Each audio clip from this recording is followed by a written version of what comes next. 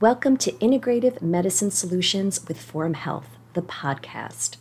Our nationwide network of integrative and functional medicine providers believe in a new standard of healthcare, one that creates optimal health by focusing on partnering with you, understanding your needs, learning about your unique health history, and getting to the root cause of your concerns. Using advanced testing, emerging therapies, and the latest technology, Forum Health providers are at the forefront of integrative and functional healthcare for all. Your journey to better health starts here.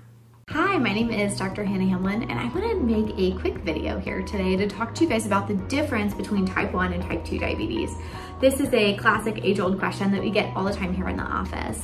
And it's a great thing to understand because they're quite different in etiology. So to start with, type 1 diabetes is often, but not always, diagnosed in teenage years. We're actually seeing it more and more commonly diagnosed in later adulthood. But what type 1 diabetes is an autoimmune disease where our immune system gets confused and makes antibodies to kill off some cells in our pancreas, not the whole organ, but specific cells that create a hormone called insulin. So overall, type 1 diabetes is really just an insulin deficiency, but it leaves the patient really with having to kind of run their metabolism in manual versus automatic for the rest of their life. They take insulin day to day with each meal, certainly, and have to monitor blood glucose levels pretty thoroughly. Currently, we do not have a cure for type 1 diabetes, but we do have lots of medical technology on the market and lots of different types of insulin that can kind of work at different time frames to help someone set up with a kind of a quality of life, a type 1 diabetes treatment plan that can help work with where they are in their life, what chapter they're in, and what kind of goals they have.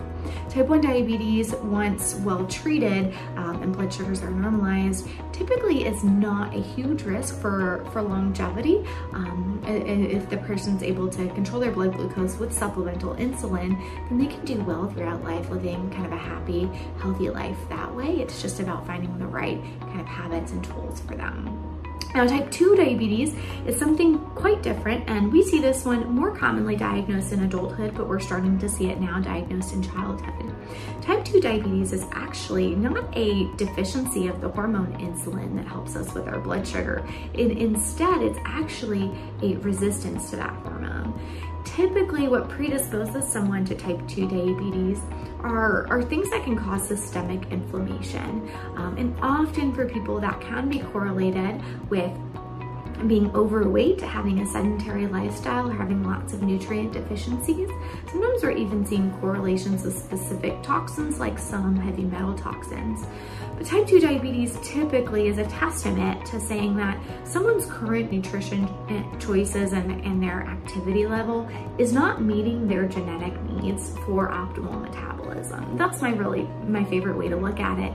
And when we realize that and someone's coming in with slowly rising blood glucose levels, we can say, well, let's take a look at what you're doing now, and let's see if your body, if your labs are giving us any signs about what type of nutrition plan might make more sense to you. Typically for type 2 diabetes, it's really focused on food quality, not just food quantity. It's easy to really focus on just the sugar in our diet, or even now just the carbohydrates, but sometimes food quality can play a big role. What I find too is we know that there are lots of nutrient deficiencies that correlate with people who have type 2 diabetes, and replacing those nutrient needs can also help with optimization, not only decreasing long-term complications, but also just kind of that day-to-day energy level. What we see with type 2 diabetes is that it very much increases risk of long-term diseases. Other chronic diseases, things like heart attack risk, stroke risk, are all elevated in people with type 2 diabetes, even cancer risks. And so it's really important to not only understand where your blood sugar is, but really make those long-term habitual changes that can help align with your physical needs in order to keep your body healthy. Now, type 2 diabetes is something that has been reversed on many occasions. It's very well documented that we'll have someone needing lots of diabetes medications, oral and insulin, that are able to come off of it fully with type 2 diabetes. And I think it's important that people with type 2 diabetes know that.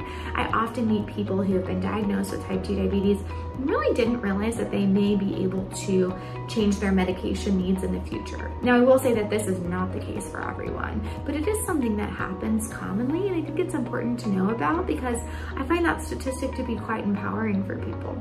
So that's kind of a synopsis. Type 1 diabetes being autoimmune in nature, more commonly in children, and that is the insulin deficiency, the hormone that helps us regulate our blood sugar. Type 2 diabetes is when we're not able to use insulin because our cells are resistant to it. That's the one that's really correlated with lifestyle changes like activity, sleep, nutrition, and looking at maybe making some changes so that you can find habits that better balance out with your personal genetics. If you have any questions about diabetes, I'd be happy to answer them. Feel free to give our office a call here at Austin Forum Health. We are happy to help people navigate those nutritional lifestyle changes with diabetes, and we really appreciate anybody who would be interested in working with us. Thanks so much.